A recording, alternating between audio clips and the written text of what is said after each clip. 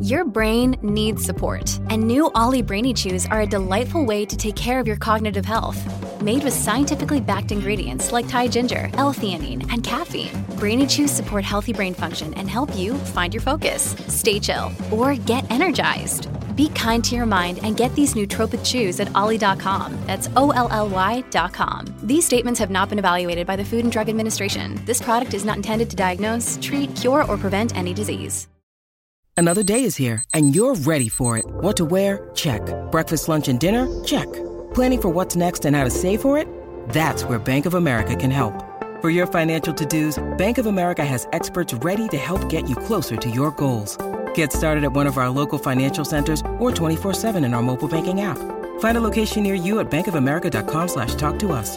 What would you like the power to do? Mobile banking requires downloading the app and is only available for select devices. Message and data rates may apply. Bank of America N.A., member FDIC.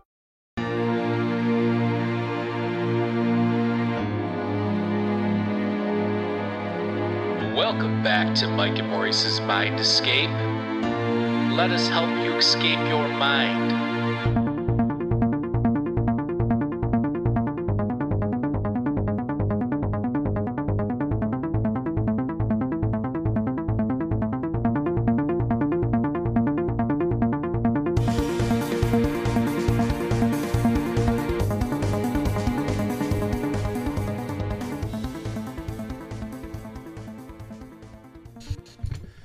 All right, folks, welcome back to Mike and Maurice's Mind Escape. We have episode number 256 today.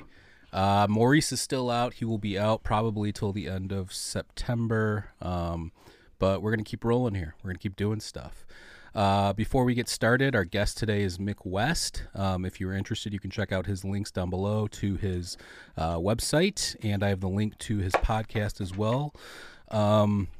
And follow our producer, who this is the first time he's been active on our show. Welcome, Shane. What's up, Mike? Nick. And you can follow both of them on Twitter. I have both the links of their Twitter down below. And before we get started, if you want to support the show, the easiest way to do that is click on our link tree down below. And we've got a Patreon, we've got merch store. It would be nice to leave us a 5-star review on Spotify and Apple and things like that. So go check that out. This will be a civil discussion on opposing views, and I'm excited for this. And actually, before we get started, I want to apologize to Mick before we get started, because in past episodes, a long time ago, 3-4 years ago, nothing like brutal, but just, mocking Siegel stuff, the typical stuff. And since then look, it's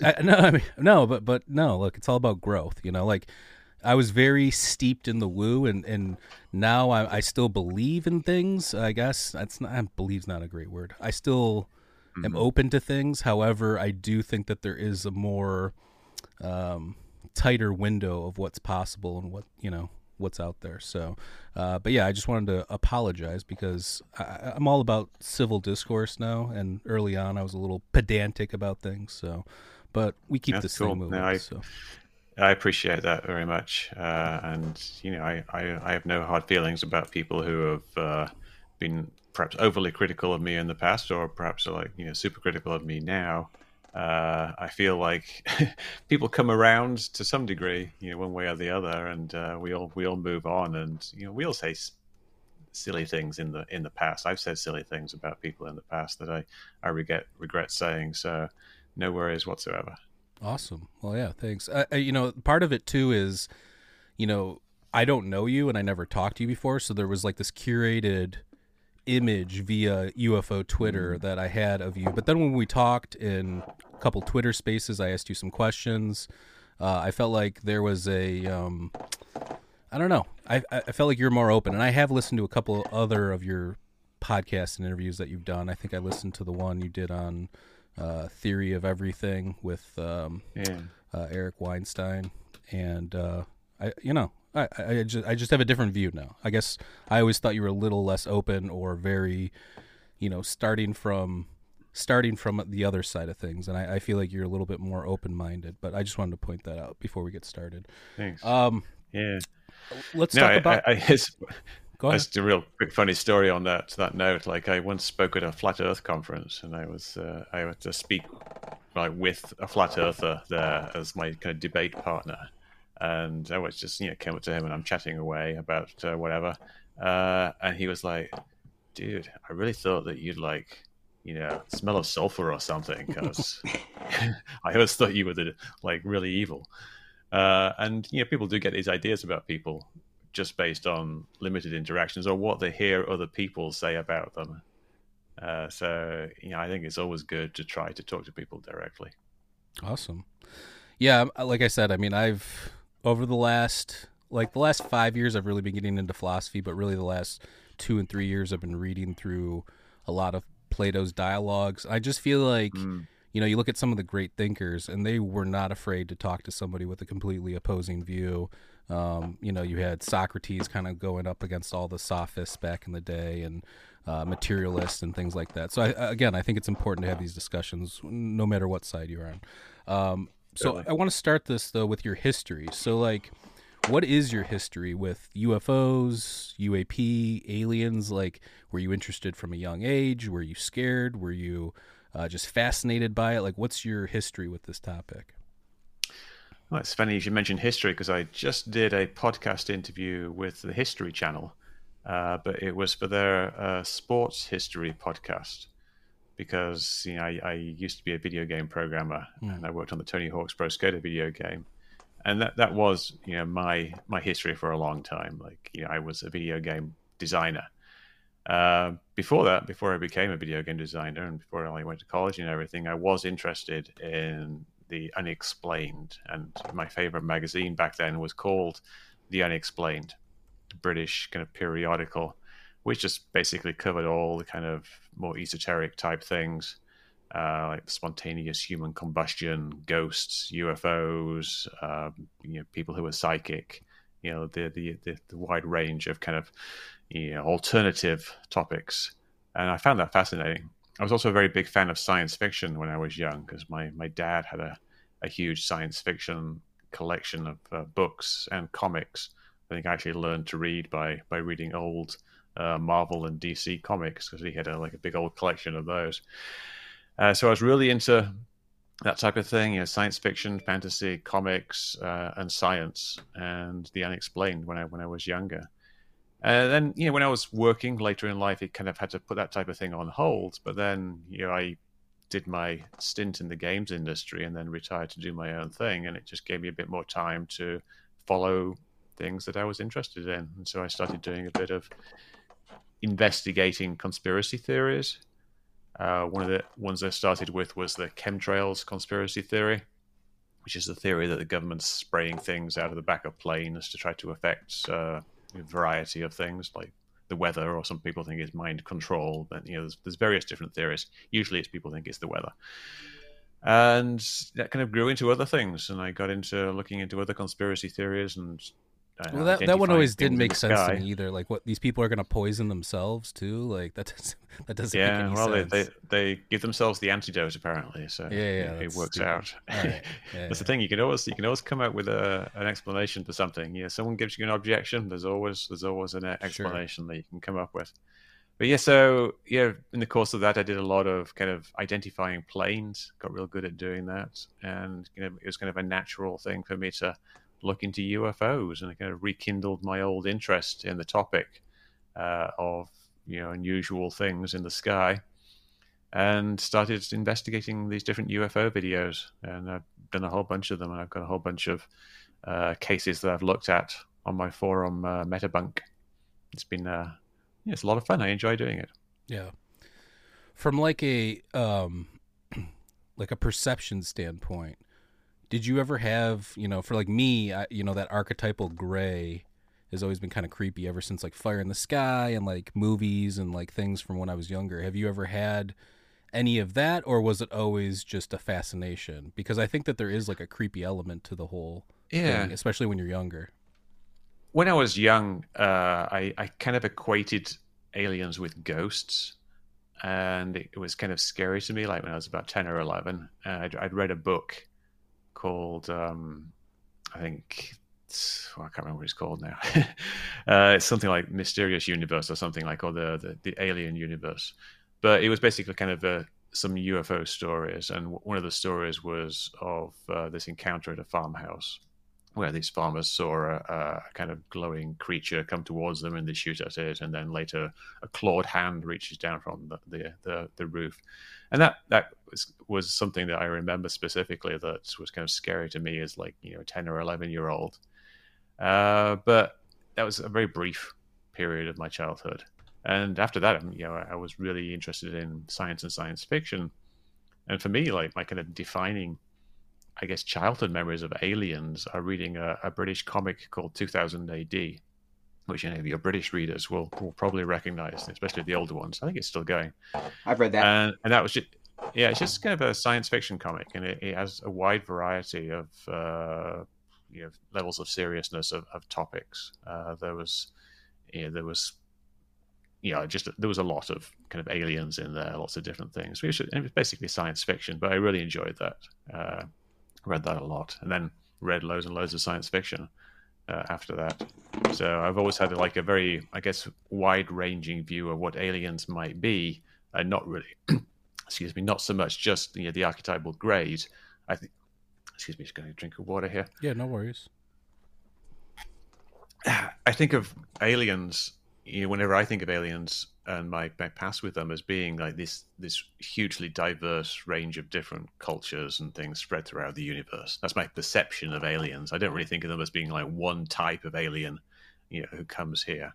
I read books like the Culture series by Ian Banks, and they have like quite a few different alien species in that. And then there's one of my favorite books was called Dragon's Egg, which was a really weird book where the aliens were actually living on the surface of a neutron star, and they were completely different. They were essentially like two-dimensional because of the high gravity, and they kind of passed through the solar system, much like Oumuamua did.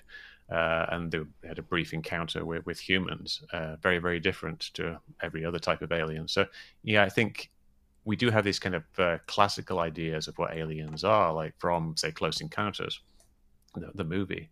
Mm-hmm.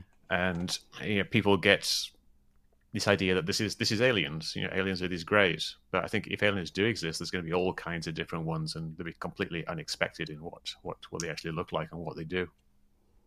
Absolutely. Well, that brings me to my next question. Do you believe that there is life elsewhere in the universe? Not necessarily, intelligent life, but just life in general. Or do you believe there's intelligent life somewhere out there?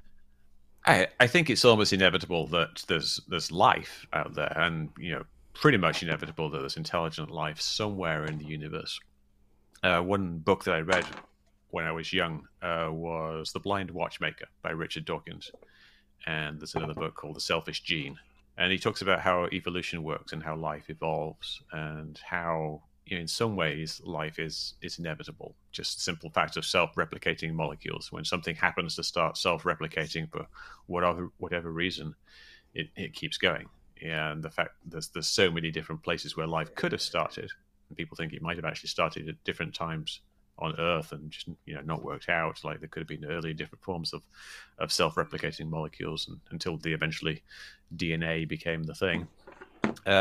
It's probably happened a lot elsewhere in the universe. There are self-replicating molecules, which essentially is life, because it becomes more and more complicated. And some of those probably have developed into civilizations, intelligent civilizations, and probably have developed the science capable of space travel to a degree. It seems very, very likely. But the universe is very, very big, and what we can see of it, we don't really see any evidence of nearby solar systems that have any life evidence.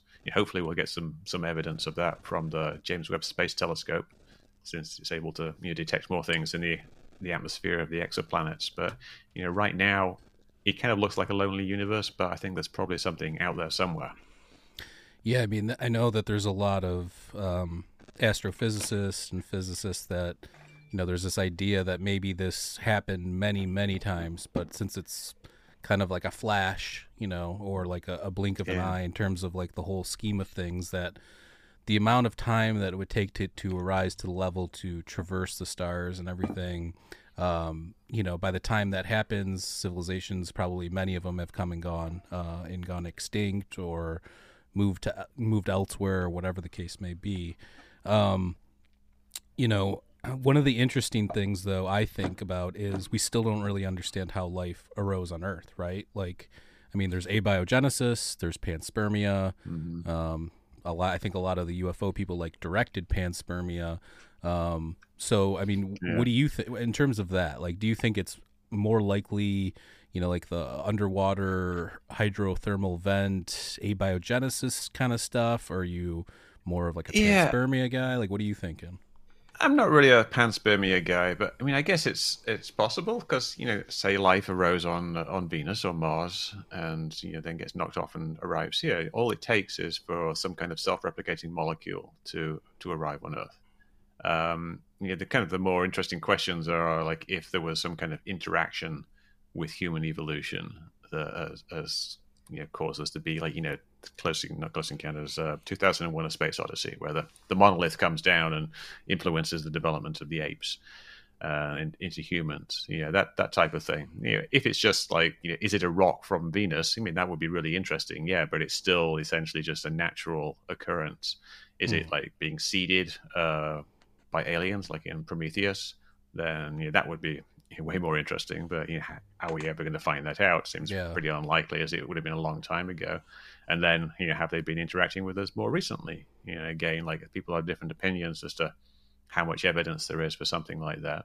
Some people are really into things like Chariots of the Gods, where they think there's lots of evidence of ancient astronauts coming in and interacting with humans.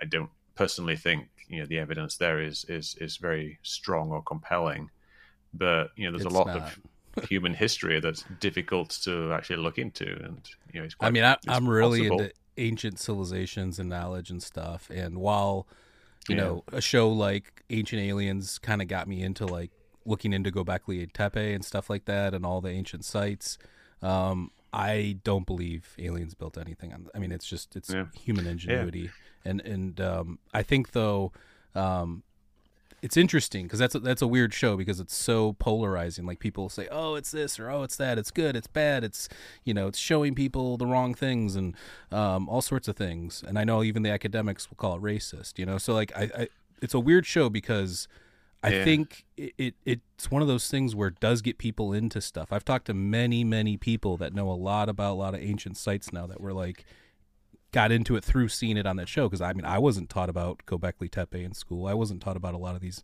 megalithic sites that are anomalous in different ways. So I think that's the interesting part. It's interesting, isn't it? Yeah. I mean, that's one thing I like about these topics is that you learn things when you look into them. Regardless of your point of view, you're going to learn science. A lot of the people who believe in chemtrails get to learn a bit about the weather because they start studying things like the weather.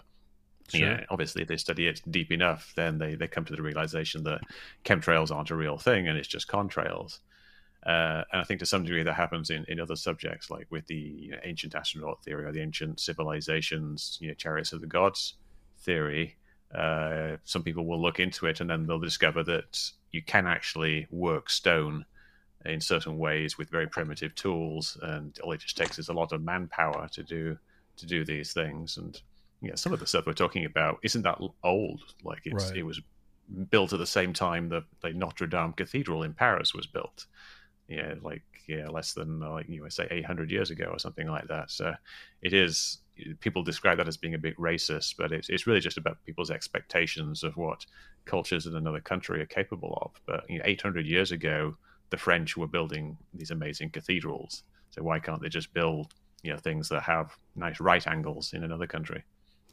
Yeah, I think that there's a little bit more mystery to the ancient stuff, in terms of building techniques and things like that. But again, I attribute that to human ingenuity that we just don't understand, or we don't. Sure. We're not in that consciousness, so we don't know the processes that we are using. But I still find that interesting. I don't assign any of that to aliens.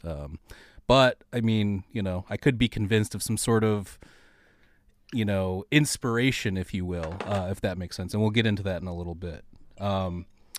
So we talked about that. So what do you think is the most? And I might have asked you this in one of the Twitter Spaces, but what do you think is the most anomalous, a UFO video or picture that you think is it like in terms of like for you to try and figure out that you still haven't figured out that kind of haunts you a little bit? Is there anything out there that you can point to?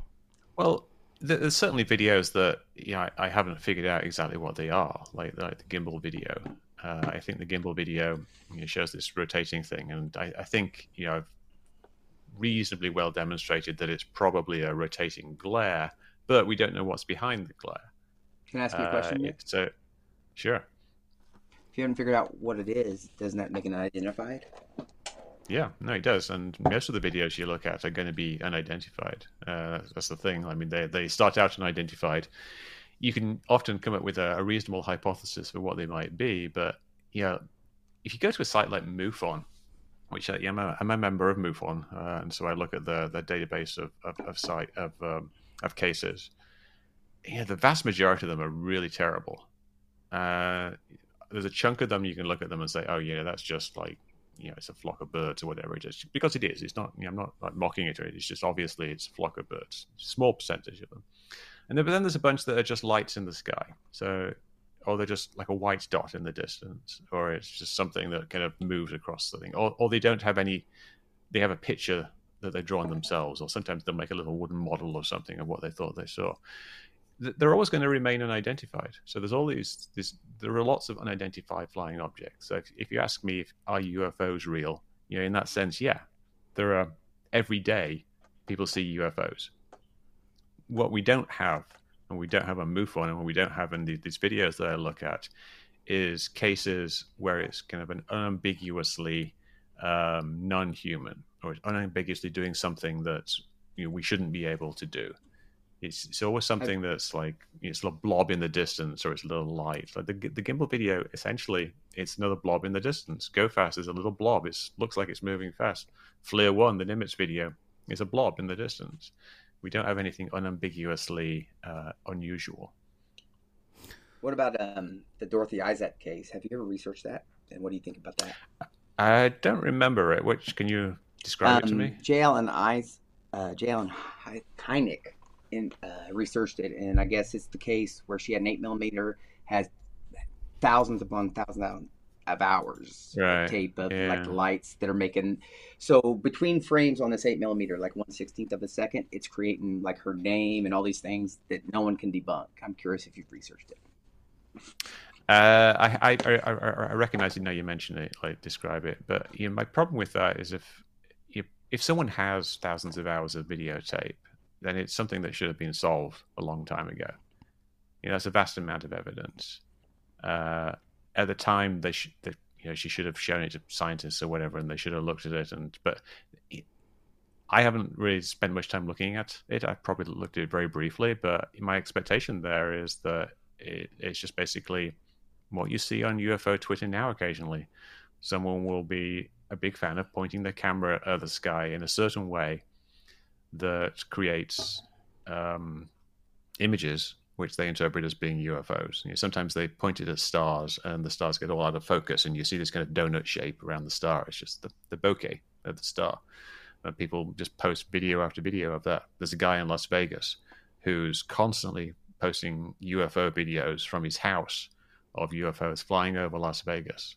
Now, I don't think there's the guy in Las Vegas actually seeing whatever alien spaceships or advanced technology flying around in Vegas, and he's the only one who can see it.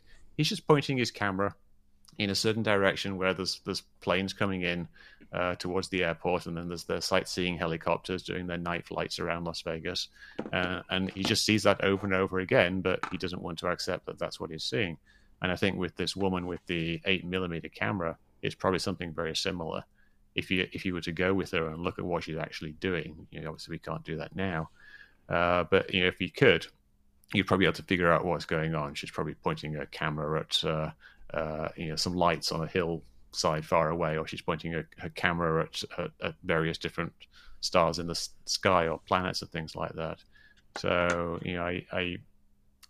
it's almost like the more evidence you have, the more suspect it is, because no one's being visited by hundreds of aliens. Yeah. Real quick, I want to give a shout out to Bad Kitty, Screen Name, Chase, Logan, Tupacabra. Everybody's in here. Thank you for joining. What's up, fam? So, the interesting thing to me is this. So we have this evolutionary pattern recognition built in, this, pareidolia at times. When you look at a piece of equipment like a camera, it does not compute things the same way. Like, we use consciousness to observe things, right? A camera is just a piece of equipment. It's not conscious. So do you think that there's an element of maybe something that cannot be perceived through a piece of technology that we're able to pick up through our senses that we're just not aware of because, we can't? The thing about consciousness, and I think it'll always be the hard problem of consciousness, because we're using consciousness to observe consciousness. We're not able to get outside of it. Right. So do you think that there's an element of that might be part of this whole mystery? No, I don't. And for a couple of reasons. I mean, one is that when you take a picture with a camera and you hold it up, like if I was to take my camera here and just hold it up whilst playing video with it, I can position it into a certain place in the sky where what I'm seeing looks like what's in the sky. So what we see on the camera basically reflects what we see in the sky. In fact, the camera is often a bit better than our eyes at actually seeing things. And I think if there was a phenomena where people were perceiving things with consciousness that could not be picked up by technology, this is something I think we should be able to demonstrate. We should be able to people should be able to show that they can do these things, and we should be able to scientifically test these things, that they can actually determine types of things. So I haven't seen any good evidence of it. It's one of those things, though. It's kind of like a catch-22 thing. It's like if you look at it, maybe it will go away. Maybe it's something, if you study it, then it won't work, because you try to apply science to it, and science and consciousness don't mix. But that's kind of like a get-out-of-jail-free card for people who are making the claim. If they can't actually demonstrate that there's something going on, then all they're really saying is that they think something is happening, but they can't demonstrate it, which is very frustrating both for them and for the people they're talking to, because you can't get to grips with it in any way. But I think our eyes work in a certain way. They perceive things in a similar way to a camera does. They have a little lens in it, which is adjustable iris, and we have a sensor at the back of the eye, and the light goes through and is focused in the same way, and then it goes to a brain, and the brain processes it. Very, very similar to how a digital camera works. I mean, I would say, though, the difference would be our supercomputer base of a brain, basically. Our awareness is the difference. Like, we're aware of things that are not, I guess what I'm saying is this. I think it's very possible that we could be on some sort of slow roll of evolution towards something, like we're evolving, right? So how could it not be maybe built into our subconscious that maybe this is part of that slow roll? Like, maybe we do have some other not supernatural, anything like that, but just like some other thing that we're not aware of. Not even like ESP, but just like something that we can pick up on, some sort of awareness that, maybe even ancient people didn't have, something like that.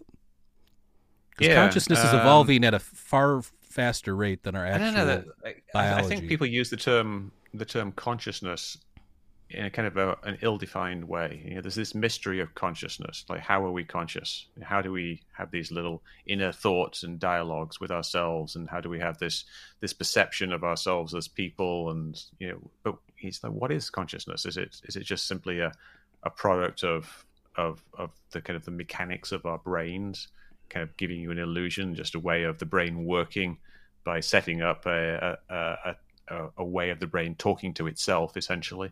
There's an old theory of consciousness called the breakdown of the bicameral mind, where the theory is that in ancient times, like greater than 10,000 years ago, people used to essentially have conversations with gods inside their heads. But they weren't conversations with gods. It was just the way the brain had evolved to kind of work in a useful way. How does the intelligence of your brain translate from being inside your head to you doing things with your hands you kind of have to have an inner dialogue. And the idea is that the early versions of the inner dialogue that later evolved or changed into consciousness was an actual dialogue with what seemed like real entities in your head. And there's a theory that goes along with that still happens to some degree. So when we hear voices, when we hear people talking to us in our heads, and perhaps we have altered states of consciousness, or some people just, it happens naturally because of the way their brains are wired. That's just kind of a breakthrough from the old form of consciousness, this bicameral, two-chambered consciousness, where people actually did have conversations in their heads with what they thought were other people. So yeah, I can see how there are evolutionary things that affect the way we perceive and interact with the universe. I don't think we really have special powers of perception that go beyond the mechanical nature of our eyes. We have ways of interpreting what we are seeing, but not really discerning things that are invisible to a camera. Hey, it's Kaylee Cuoco for Priceline. Ready to go to your happy place for a happy price? Well, why didn't you say so? Just download the Priceline app right now and save up to 60% on hotels. So whether it's Cousin Kevin's Kazoo Concert in Kansas City, go Kevin, or Becky's Bachelorette Bash in Bermuda, you never have to miss a trip ever again. So download the Priceline app today. Your savings are waiting. Go to your happy place for a happy price. Go to your happy price, Priceline.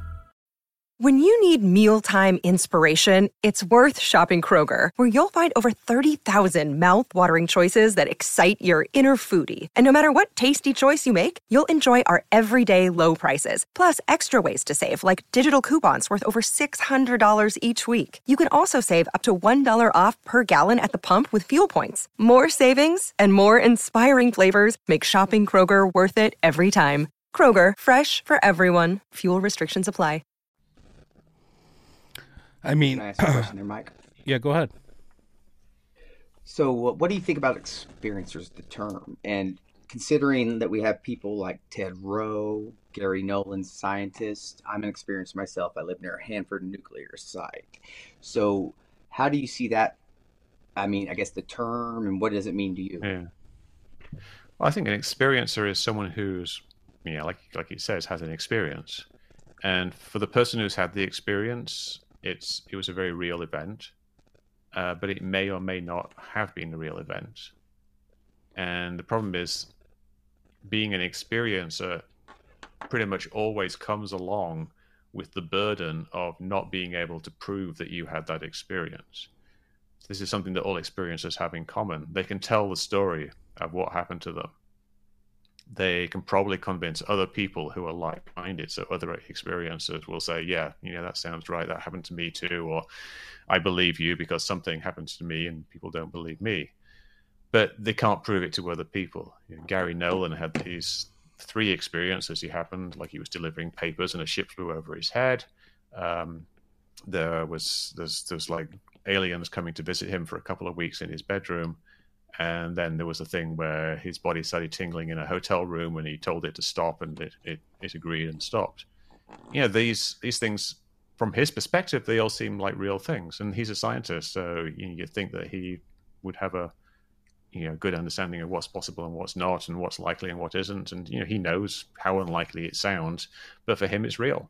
And for you, I'm sure it's real. And for everybody else who's an experiencer here, it's real. I haven't had a similar experience myself. And I don't know if what happened to all these different experiences is real. So it's a problem. It's a problem of validation for the individual and a problem of communication. It's a problem of trust because, when you start expressing skepticism, did this actually happen to you or was it just a dream? I think Gary's visits from aliens as a small child are probably just dreams that he had. But I wasn't there, so I can't really say that with confidence. That's just how I feel. You were invited to Skinwalker Ranch by Brandon. I'll invite you here near Hanford. Bledsoe. There's hot spots. Hawaii. How come you haven't visited one? Well, I would go to Skinwalker Ranch. I told Brandon that I would do that, but he's not been able to schedule it for don't know, for a variety of reasons. Other places, I think the reason I don't go to them is that my expectations are very low, and I don't have. It doesn't seem worth my while to make the effort to go to somewhere a long distance away. Now, perhaps if it was somewhere a bit more local, I'm in Sacramento here, then I might consider it. But yeah, the idea is, if I was to go to one of these things, I just feel like I'd go there and nothing would happen. And I feel like if it's the type of event where things would happen on a regular basis, then this is something you wouldn't need me. Yeah, but if it was happening on a regular basis, you wouldn't need me to demonstrate it to the world. I mean, this is what you're not trying to convince me. No, I've got an example. Demonstrate mine happens on a regular basis, but again, you won't believe it until you see it. So what actually happens to you on a regular basis? I mean, you having to see it is what evidence you need. If you're not going to these places, how are you going to feel that need? Yeah, and if there was some place where it was kind of a guaranteed paranormal sighting, I would be interested. But again, if it was a guaranteed paranormal sighting, why do you need me to do it? Why can't you just get some other people and document it, and then publish the research and put it on YouTube? Well, we have people publishing research, but we also have people on the other side, and please, this is respectful, not at you, that are being disingenuous. They're saying, no, this isn't real, but they're not making the effort to prove that it's real. You got the analytical skills to be involved and not start from the negative point of view. Start from, let's see what this is, instead of let's prove it's not this. And I appreciate you being here, Mick.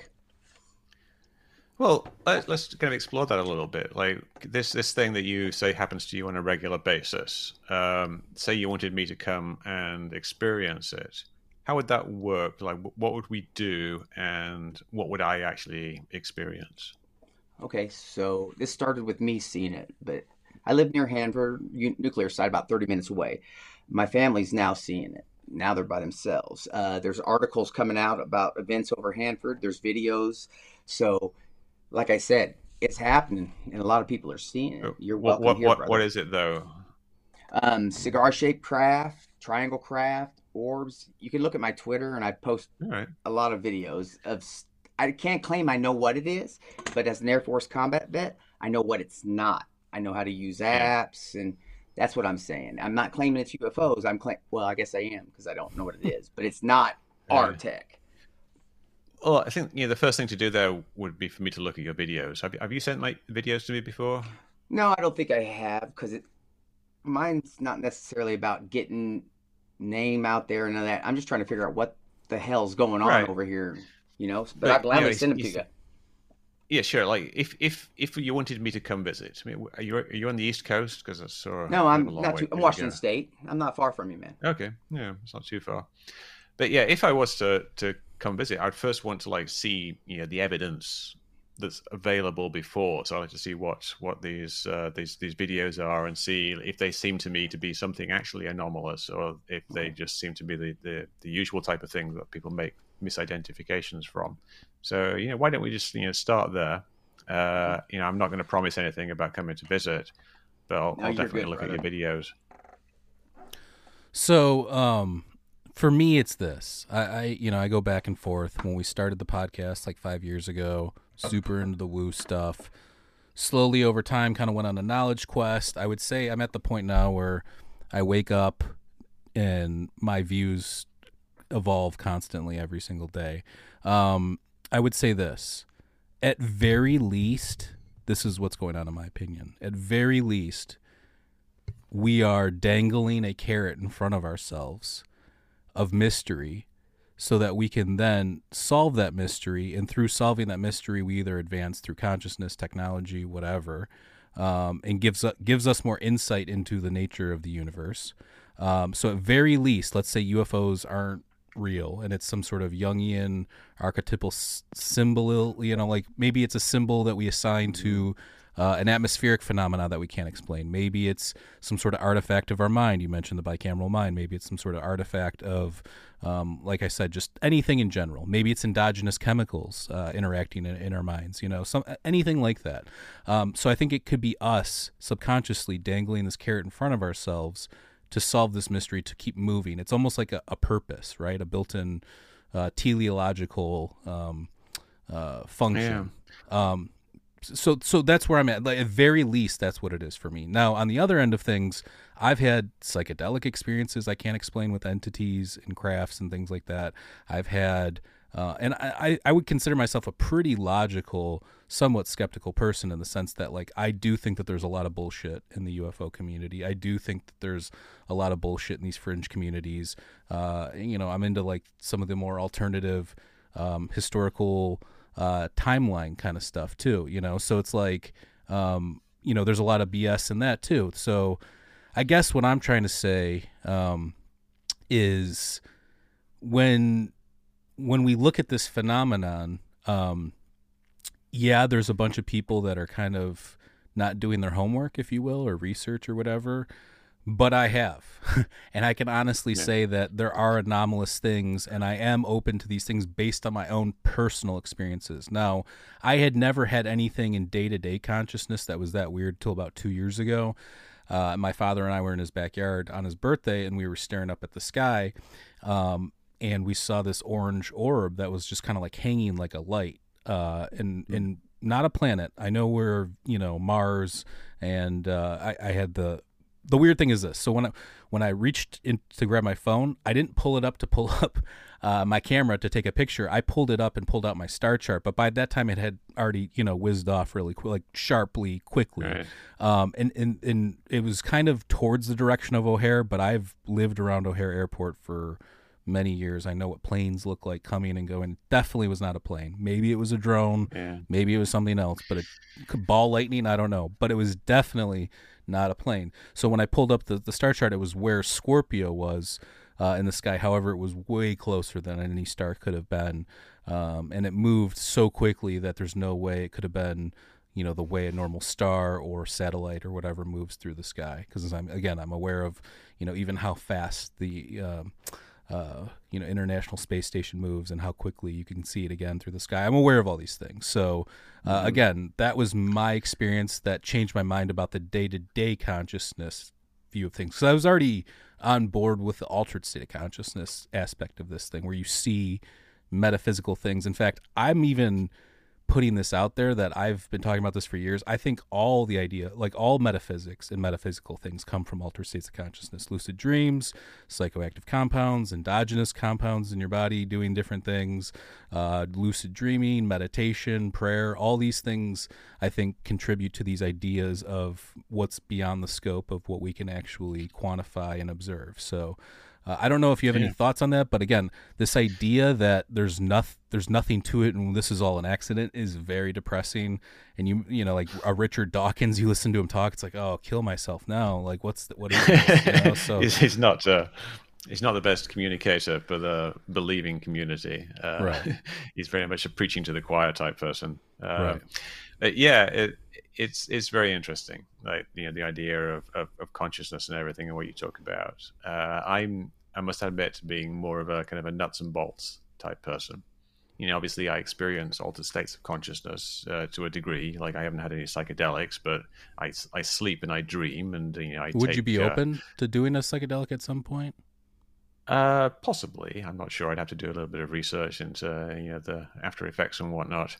I don't even like taking the drugs my doctor prescribes to me. I prefer not to do things. He gives me these various drugs. But yeah, I've taken recreational drugs and alcohol and things like that, just like everybody has. And you get into altered states of consciousness, and you get into altered states of consciousness during the day for various reasons, like intense exercise and things like that. And you can see how it changes your perception of the world. Sometimes you wake up and you've done something, but you don't remember doing it. But I don't know if it kind of transcends reality, in that if there's an orange light in the sky, does that mean that only you saw that orange light? And if so, does that mean it's? No, I mean my dad saw it too. Well, I didn't. Right. Okay, so my dad saw it too. We didn't even mythologize it. We weren't like, oh, that was aliens. We just both kept saying, that was weird. We've never seen any. Yeah. I've never seen anything in the night sky. So and I'm up north in Michigan. I see, stars. I know what all the stars look like. I'm very well aware of the night sky. So yeah, it was bizarre. Again, I don't know what it is. I'm not claiming it was aliens, but I mean, O'Hare in that area around Chicago has had its fair share of anomalous things in the sky as well.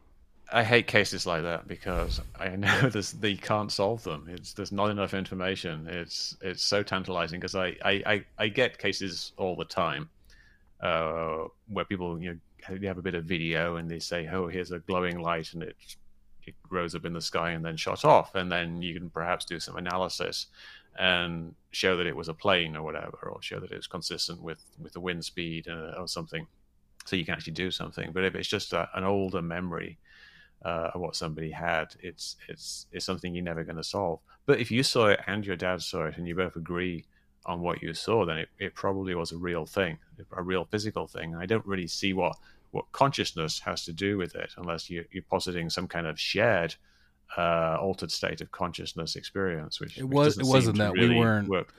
I mean, I do love my cannabis, but no, we were taking drugs with your dad. No, we were both sober at the time. But yeah, I mean, like I said, I've had other weird experiences that I can definitely attribute to that. But this was clear. We had just eaten dinner. We were standing outside in his backyard.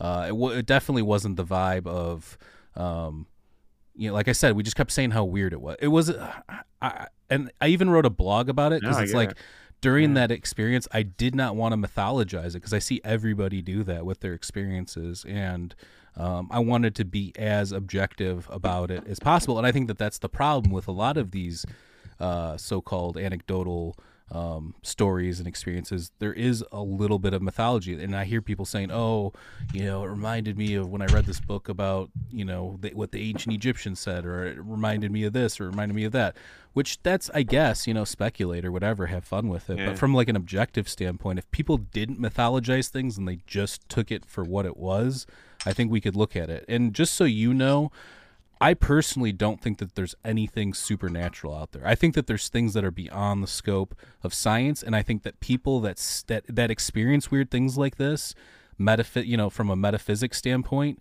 it's almost like they're trying to leapfrog where science is at. And I think at some point there are all these different branch offs and these different options.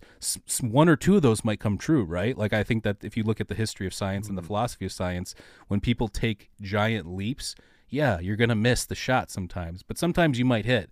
And if you hit, you look like a genius, So I would just say that's my point of view, is that it's not something supernatural that we'll never explain. It's something that we just haven't been able to observe or quantify yet based on where we're at. Yeah. Well, I think, yes. Whenever you're done. Well, just like real quick on that, like the supernatural thing, I think people say, there is no supernatural because it's all just science that hasn't been discovered yet. But I don't really divide the world into the natural and the supernatural. I would agree it's all science. But when I'm talking about supernatural, it's when people are kind of, I feel like perhaps overly reaching in their use of new physics, essentially magic, to explain things. Talking about things like a UFO projecting a reality directly into somebody's brain. You can say, oh, that's not new physics. I mean, that's not like supernatural. That's just science we don't understand. But I think essentially it is kind of getting towards a supernatural type thing. So it's kind of like playing with words here. Really what we're talking about is that there are things that we don't understand, and people hypothesize different explanations for them. But oftentimes the best answer is that we don't have enough information to explain what we saw. Yeah.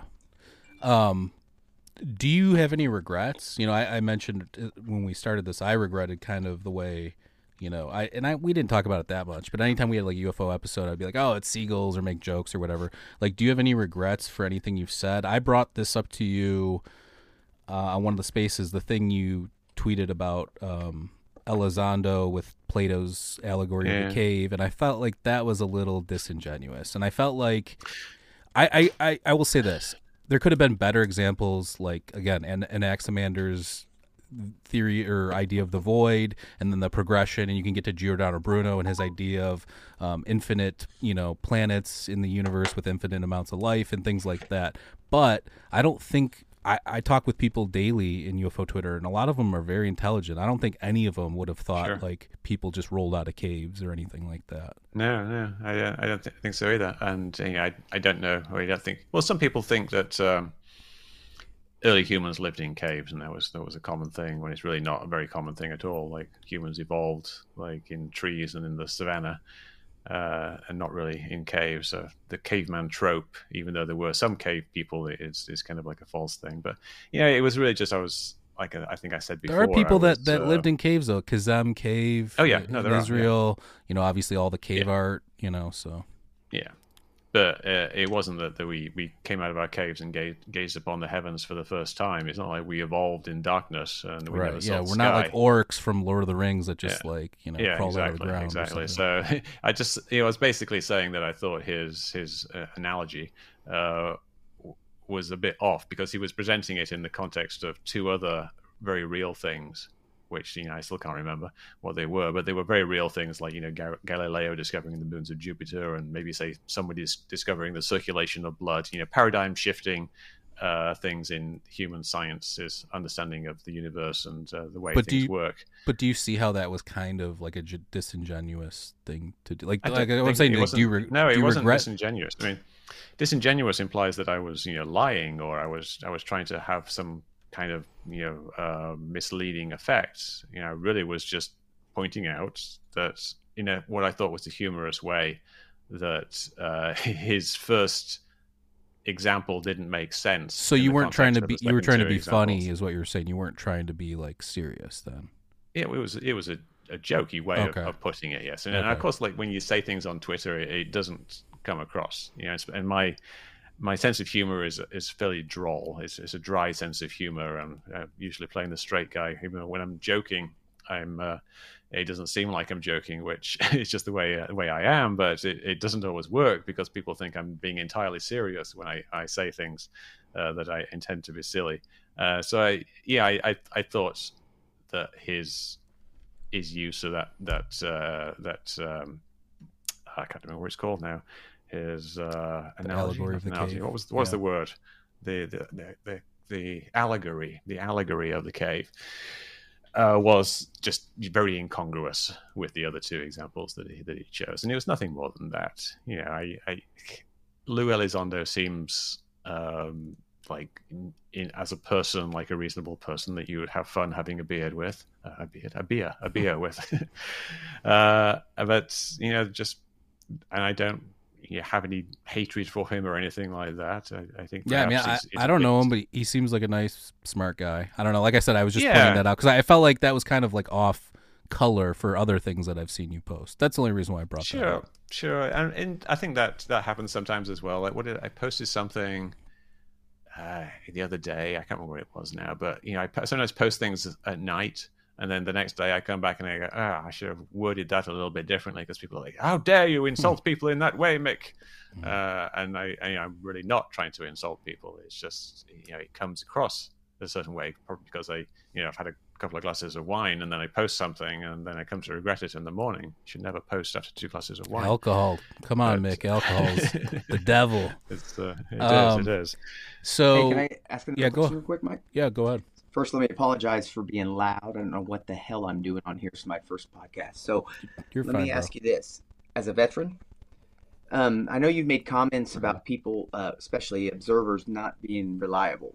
But as someone who, at the bare minimum, your job is to be able to see, report, and identify, don't you think that's a little bit... I mean, what's the point of having a military if they don't know what the fuck they're doing? It's part of my language. Well, the military does know what they're doing. Most people in the military, they're very well trained at their tasks, because you have to be. That's the way the military works. Is they have specific things to do, and you get very well trained at doing those specific things. And you have basic training, which gives you a foundation of stuff to work with.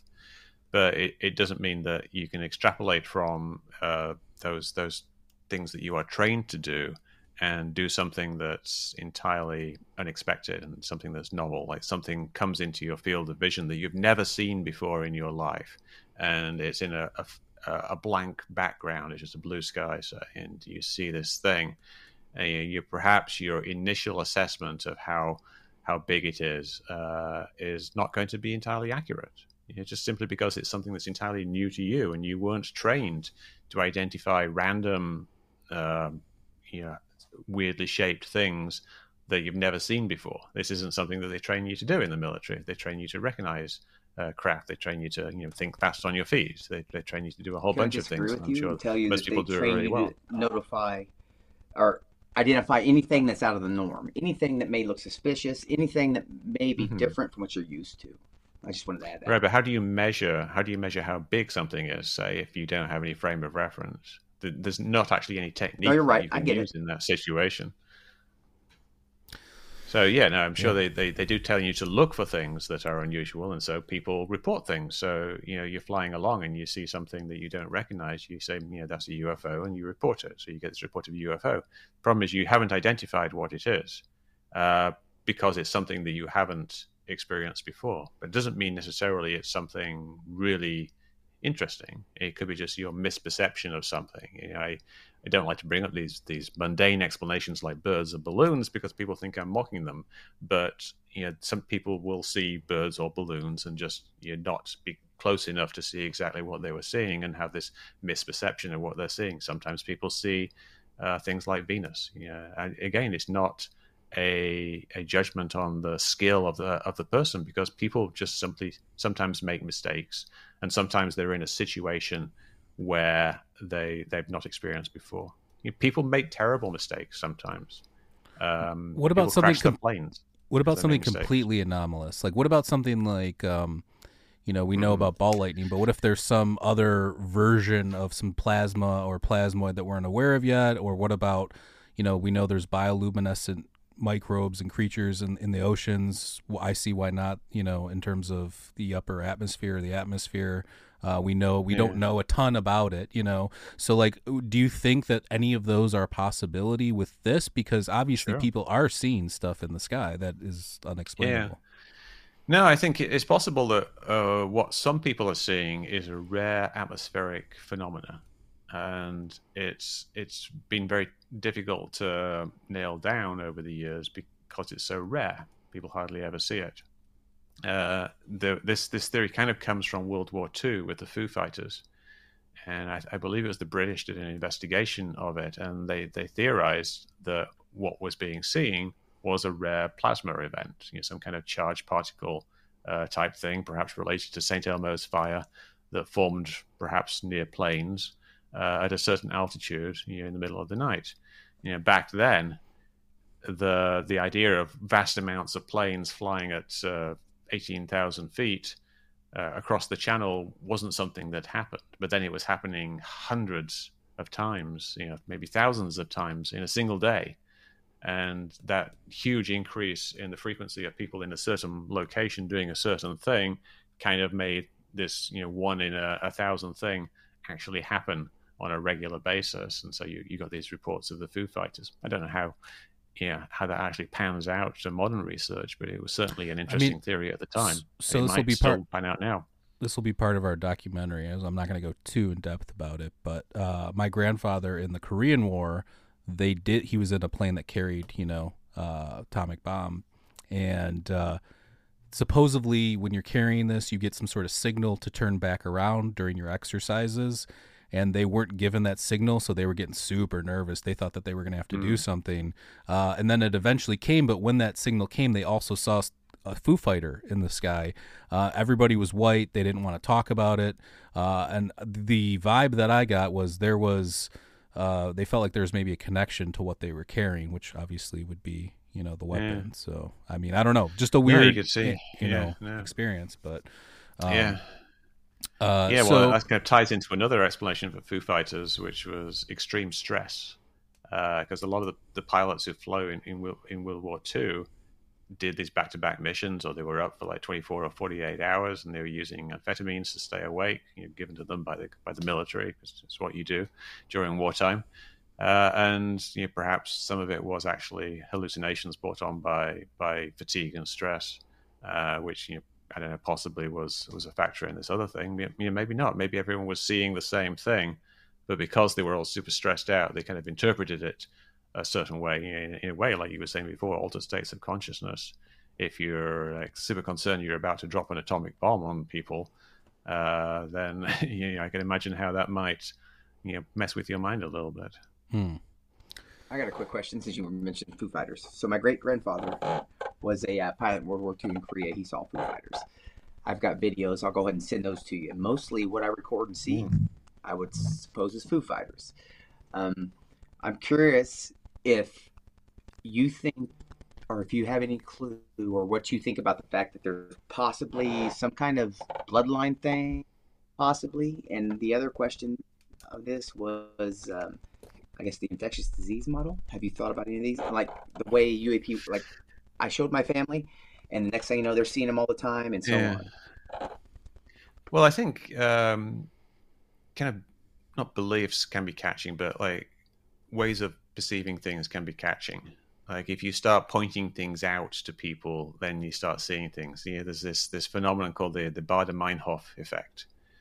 Baader-Meinhof was a German terrorist group. And the effect's not actually anything to do with them, but it was this one researcher, he read an article on Baader-Meinhof. And then the next day, he noticed, like, there was a thing on TV about them. And then the day after that, he saw something else. And he was like, oh, my God, I just saw the same random thing 3 times in a row.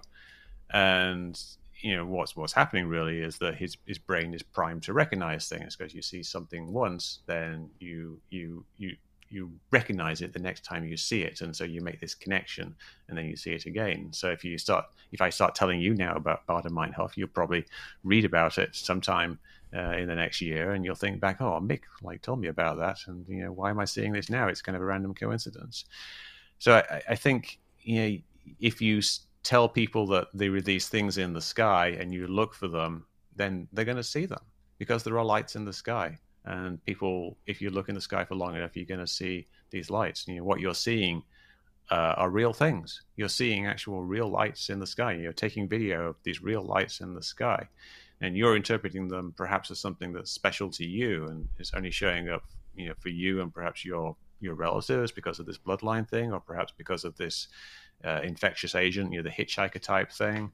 But they're probably just real lights in the sky that anybody who was there would actually see if they see them, if they looked. People down the coast, if they look in that direction, they would probably see them as well.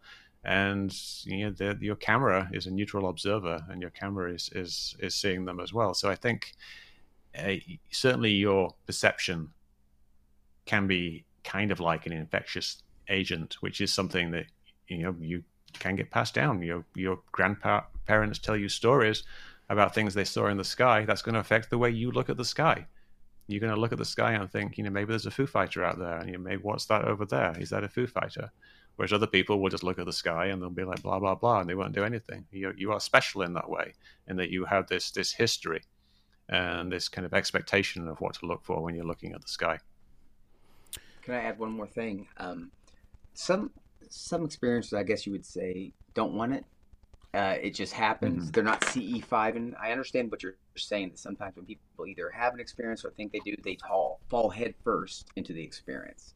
So they start thinking everything's this, UAP or that. I'm curious what it would take for Mick West to say, this is real, it's here, what do we do? Do you have to have a personal experience, or even if you have a personal experience, it's got to fit a certain standard? I think the gold standard of science really is repeatable, verification of a hypothesis. I mean, the hypothesis here is that these things are happening. The simplest level of the hypothesis is that there's something unusual going on, and so we have to demonstrate that something unusual is going on. So we have to get repetition, or at least unambiguous recordings or sightings that demonstrate that this is going on. So for me to believe that something weird was going on, I'd like to, see it for myself. That would be good. But getting video from 2 different locations so you can triangulate on a position, that would be really useful. Getting 2 videos of the same thing from independent people that show something unusual. There was a case in Mexico recently in the Cali district, I think, in Jalisco. And it was these lights in the sky. Lots of people saw them. It was like this gold standard type sighting of UFOs. It was these weird rotating lights in a little row behind some clouds. For a while, it was very exciting because it seemed like, here was a weird anomalous thing that was seen by lots of different people and independently. But then someone else posted a video from a place where there weren't any clouds, and you could see it was actually just the Starlink satellites flaring as they moved across the sky. Exactly the same. It's just I saw a video in the other locations. I saw a video posted today on Twitter where you could see, like, some people were saying they were headlights, but I thought they clearly looked like Starlink obscured by clouds to me. Yeah, and that's what they turned out to be. Yeah, but it was that's the type of thing you need, though. You need multiple, because if there's a sighting, why aren't we getting these multiple things? Here there was something anomalous in the sky, very unusual thing. It looked like very unusual because of the clouds, and lots of people took video of it, and it was a big media storm of interest because lots of people took video in it. But if you're just seeing one person taking a video, doesn't do that much for me, especially if it's just showing lights moving slowly in the sky, which could be anything. So it's unfortunate, but we need a little bit more than that. So, and Shane actually kind of asked one of the questions I was going to ask, which would be, what would you need in terms of a threshold of evidence? You mentioned repeatability, but I mean, something like this. The 2-factor thing, like 2 sensors, like you need like video plus radar. Or you need video plus video from a different location. Or you need video plus 20 different... Like, what if they released the longer Tic Tac video, and then they had the radar? Great. I mean, it depends what it shows. Yeah. If it shows something unambiguously weird, something that actually does a right angle turn that is like 1,000 Gs or something like that, then that would be very interesting. But we don't have that now. We have people saying that they saw things on radar. Do you think the best thing that we have? Do you think there are videos that exist, in your personal opinion? Do you think that there's something that were obviously things that are being shown to Congress or somebody else that just maybe would seal the deal for a lot of people? Do you think that's out there? I think that there are videos out there that some people who have seen those videos consider them to be like unambiguous evidence. But time and time again, we've seen these things come up, and then they get released to public scrutiny, and they don't hold up. There's the Chilean case, the Chilean Air Force, it was Chilean Navy, actually, Navy pilots, but it was an Air Force investigation of this thing. They spent 2 years investigating it. So you had this amazing video of this UFO, and they said it was this, certified unidentified, and then they released it, and we identified it as a plane, and we know the exact plane, and we got the ADS-B data and recreated the track and everything. It's 100%. But they thought that this was the best thing ever. Leslie Kean wrote this glowing article about how it was trained observers, very experienced Navy pilots who saw these things, and all these highly credentialed people investigated it. It's the best UFO video ever. And then, a week later, it's identified as a plane. It's kind of embarrassing for her, but I think that the things like the 23-minute video or the extra 2 minutes of gimbal probably exist, and they probably show something interesting, but I don't think it's going to raise to the level of unambiguous evidence. But if it did, you would be open to changing your mind. Well, if it's unambiguous evidence, that's what I'm saying. That's what I'm saying. If they do release it, and you can, okay, so you don't need to convince me. You need to convince the scientific community. So that brings up another. Convince me, but that brings up another point. If you have evidence of that level, then you wouldn't need me. So when we're talking about like repeatability, peer review, things like that, I mean, you can look this up. There's statistics. There's reviews of peer reviews. Like 70% of people that create experiments can't replicate their own experiments. 30% of people that try and replicate other experiments are not able to replicate. And it's different, disciplines. Obviously, there's different percentages for different. Some are more empirical than others and things like that. But at the end of the day, I think if we're waiting for this like one thing to show up in the sky for like 10 different scientists to write a paper on it, I don't think that that's going to happen. So I think that's part of the problem. But we're not talking about something like, the efficacy of medicine over some longitudinal study of 200 nurses or something like that. We're talking about like an actual event being recorded on camera. It's not the same as doing like a statistical study. Right. It's an actual physical thing. People are claiming they're seeing these physical things in the sky, and that they're doing these amazing things. So we're not trying to glean little things from interpreting the numbers in a certain way. We're trying to actually find a photograph of this black swan and demonstrate that this black swan is actually real. And this is something I think that we should be able to do, based on all the large number of people, like Shane included, who say that they are seeing these things, if they are actually seeing things that raise to that level of evidence. So let's say if it's all like what Shane is seeing, does that mean it's ambiguous? It's stuff that perhaps we do need to do statistics, but it's not very compelling evidence for scientists. Right. Well, I keep going back to this, so I'm going to keep going back to this. Sure. we know when we observe things and measure things, and this is not in like the woo version of quantum physics, but like in actual quantum physics, when you measure and observe things, it changes things, because there is this superposition probable state, and then once you observe it, it solidifies into an actual thing, right? Or something along those lines. We don't really understand fully. Even scientists don't. But that being the case, I always make the argument that people say nuts and bolts and this and that. The whole thing is consciousness. We are using our consciousness to observe these things. We're using our consciousness to measure these things. So therefore, to me, the phenomena is consciousness based. We are the only things that we currently know of that exhibit what we consider consciousness or conscious awareness.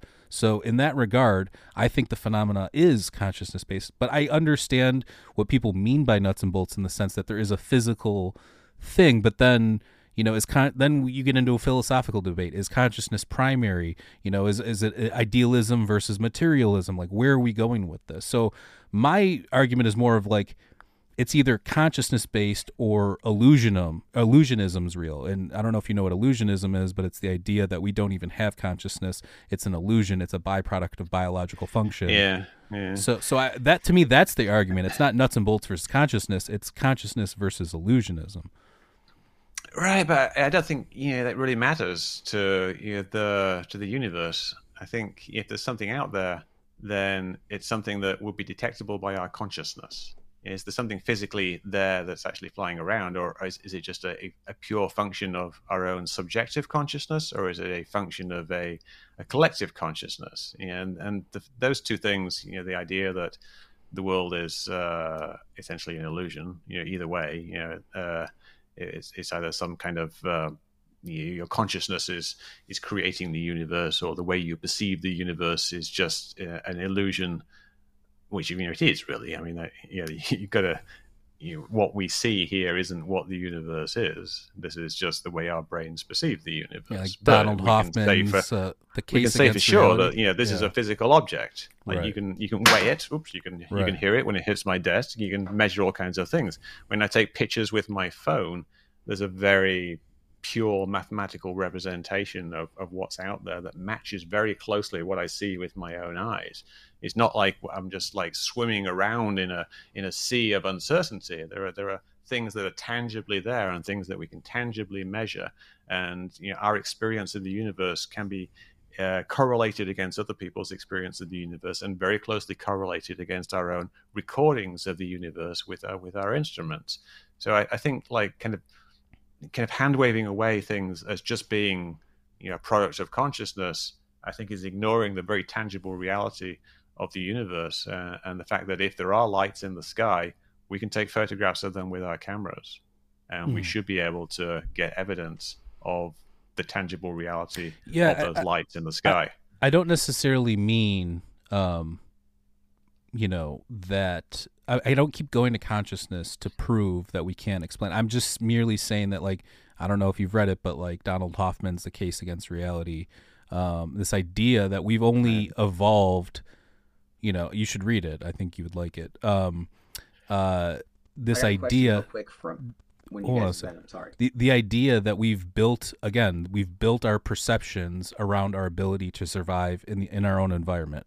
We know other organisms like birds, they can see magnetic fields. We can't see magnetic fields. We can't see a large spectrum of the universe. So I guess what I'm saying is there could be a whole host of other things that we just cannot perceive. I mean, look at UV light can kill you, but we can't see it. You know what I'm saying? So it's like... But we have cameras that can see it. We do. But I'm just saying, like, we develop these tools to perceive these things. But I guess what I'm saying is there could be a whole host of other things beyond our perception that we just don't have the tools to quantify yet. But what we're talking about here are things that we can perceive, like UFOs. But that was going to be my point, is maybe these things are popping in and out of that spectrum of our observation. That was my whole point to begin with the consciousness thing. It's, again, not metaphysical, woo, supernatural. It's that things are popping in and out of the spectrum of what we're able to perceive. That's more kind of like things existing on the boundaries of what you can physically, kind of in a nuts and bolts biology way, perceive. Like, you know, the visible spectrum of your eyes. But if you've got a solid object there, it's not going to be only visible in one spectrum of light. If something's only visible in one spectrum of light, that means it doesn't actually have a solid presence. It's just light itself, which is kind of an odd thing. But we'd be able to see that with cameras, multispectral cameras. But I think you're almost talking about, you know, the low information zone. You know, there are things that are a bit too far away. You know, like a hawk has a much better binocular vision, like distance vision, than I do. It can see a small mouse from like half a mile up and then swoop down and get it. So it can perceive things that I can't, like you're saying, like birds perceive magnetic fields. But it doesn't mean that those things are some way outside of my consciousness. It just means my eyes aren't good enough to see this thing that is too far away. Absolutely. You got a question, Shane? Yeah. So first, let me start with mine, then I'm going to get to Agent, not a number. He had a question off of Twitter, so give me 1 second. I'm curious if I got to find it real quick. Here it is. So according to Occam's razor, you know, the simplest explanation should be what you're looking at, right? But don't you think at this point, with the number of sightings, experiences, things that are anomalous, that Occam's razor's in our favor? And why aren't you starting at zero to try to prove what it is or isn't, as opposed to trying to prove it's not UFOs? Well, Occam's razor doesn't say the simplest explanation is the best, or the nicest sounding explanation is the best. It's the explanation that introduces the fewest new things. And positing that we're being visited by aliens introduces vastly more new things. An entire alien civilization, visiting aliens, like new physics, all kinds of new things that are very unocomic in the way of interpreting things and judging what's more likely. So you're viewing, like, say, from Occam's perspective, this alien civilization exists somewhere in the galaxy, and some of its people have come across the galaxy and then they're visiting us, or perhaps it's time travelers, or perhaps it's ultra-terrestrials or intraterrestrials or interdimensional people. You know, one of these new things that we have no perception of, or it's just, you know, the usual types of things like airborne clutter, people making mistakes, you know, spoofing on the radar and radar noise. It's a bunch of different things, but they're all things that we know. They're all things that exist. So from Occam's perspective, he would go with the things that we know exist rather than having to invent an alien civilization to explain everything. So even though it sounds simpler, it's like saying, you know, it's magic. It's a simpler explanation for how a magician does a trick on stage. You go and see like a magician in Las Vegas. He does an amazing trick. You have no idea how it works. It actually is really complicated the way it does. It's got all these, you know, rubber bands and mirrors and smoke and stuff. But it's much simpler to say it's magic. And it'd be much simpler to say all the magicians are magic. But they're all doing all these vast numbers of different magic tricks. So Occam knows that, you know, no one's proven that magic is real, and he knows that the magicians can do magic tricks. So Occam again would go with a much more complicated sounding explanation of these amazing things. So you got to use Occam correctly and not just simply be going for the one that sounds the simplest. Yeah. And the question from Agent Not a Number off of Twitter is, if Foo Fighters are an atmospheric phenomenon, why don't we see them anymore? I think we do, don't we? I mean, people report seeing lights around their planes. This is. I mean, that's a good question because, like, are Foo Fighters considered orbs, like the orbs that people see? I think they're basically, described usually as glowing balls that fly near the plane or around the plane. There was a case just last week. A pilot said he saw these lights near his plane. I think I can't remember his name now. That journalist guy. The video was initially confusing because he'd taken this video from his jet, but it showed the infrared sensor of his camera reflecting off the window, this little purple flashing light. But his account was kind of like Foo Fighters. He was seeing like lights move around. And this is the type of thing that people report. They report seeing lights moving around. So I think, perhaps we don't have the large number of high-stress pilots flying around like we did in World War II at certain altitudes. So I don't know. I don't know if it's the same type of thing, but it's not like they've gone away. Hypothetically, let's say you're in charge of disclosure. We found out that there's some real stuff out there. How would you handle it? And would you disclose? Because I brought this up yesterday in a space that, it's kind of like the Cold War in a way, or like, the Manhattan Project. Like the Manhattan Project took a long time. There was even Russian spies. There was spies in Canada that they ended up catching. A great book for that is American Prometheus. It's basically a biology of Robert Oppenheimer. But that whole thing kind of reminds me of this in the sense that it's like a national security thing too. Like if we do have some sort of crazy technology and it falls in the hands of one of these other more malicious countries, that is a huge problem. So people want the truth, but I'm torn between those two ideas. Like, of course I want to know the truth, like what's going on, but at the same time, should the whole world know, because there are malicious entities out there? I think if you have a secret like that, the biggest secret in the history of humanity, that there's a visiting alien civilization, I don't think it's a secret you could keep that long, unless it was just you. It's something that's going to get out eventually, and you would have to, there's the studies done as to how long secrets take before they get out. Manhattan Project wasn't a secret to the Russians for very long. And that was something that was in wartime with incredible amounts of secrecy, like sequestering an entire town. They told Lenin too, and Lenin kind of shrugged it off. And they, it took them 5 more years. I think 1949 is when they detonated their first test. Yeah, but it was a matter of years. But I think that was something that was going on in a secret place in the desert, and they hadn't done any nuclear tests yet. Obviously, it was pretty apparent once they blew up Hiroshima that something was going on, and other people would start looking into it. But yeah, if I was in charge of disclosure, I wouldn't rush into it. I think it's something you have to think about. What are the consequences? What's going to happen if we do this?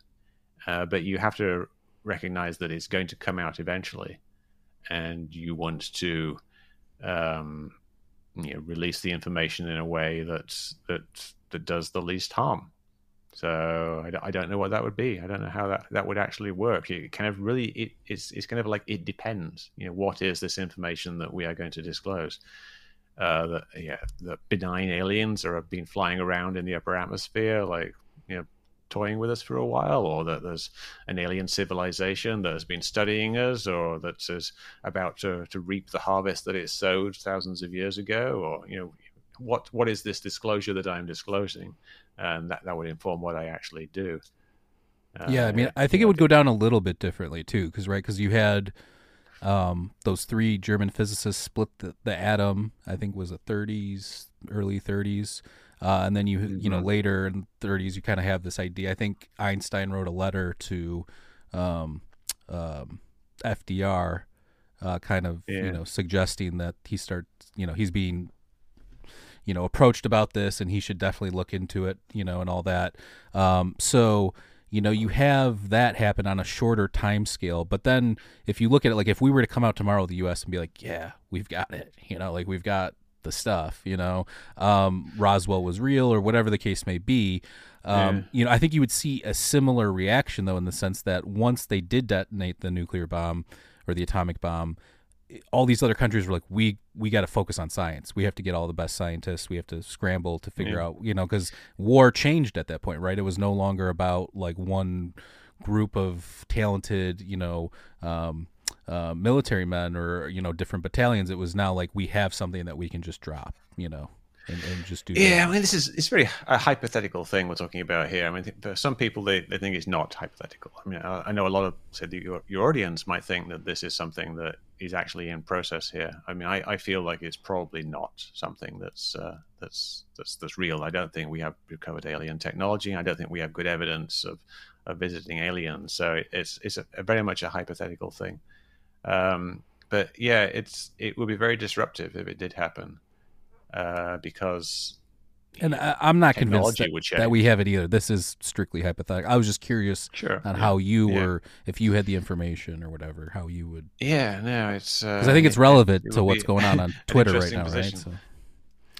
So. Well, I don't know what is going on Twitter right now. Well, just all the drama, people fighting, and all secret stuff. I don't get into the secrecy aspects because it's not an epistemological pillar, I like to start with things that I can draw from either personal experience or things that I can know, and what's going behind closed doors and all this disclosure stuff and secrecy.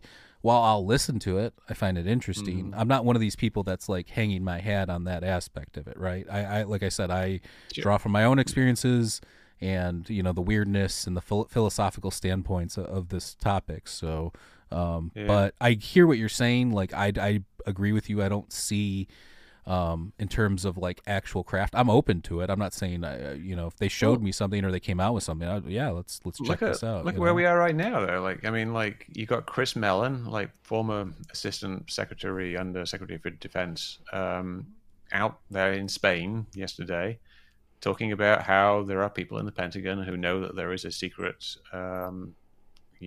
alien crash retrieval program. We don't know what that actually means, what the actual scope of it is, or who's going to come forward. But he also said that there are actually more people in the Pentagon who think there isn't one, which was a bit strange because, if there's people in the Pentagon who know, then why would there be people in the Pentagon who don't know if they're all talking about it out in public now? Yeah, what did he say? It was seems like beyond the three main intelligence pillars or something? Yeah, it was outside of that or something? Yeah. But he also said he talks to people who knew that it was true. So once the actual reality of it is out there, I think if this is correct, if Chris Mellon is correct in his assessment, then it's something that is very much on the verge of happening. You can't really keep it secret unless Chris Mellon himself is part of some huge psyop, which I do not believe. I think Mellon is quite honest about what he believes. I don't know if he's correct, but I think he's trying to do what he thinks is right. But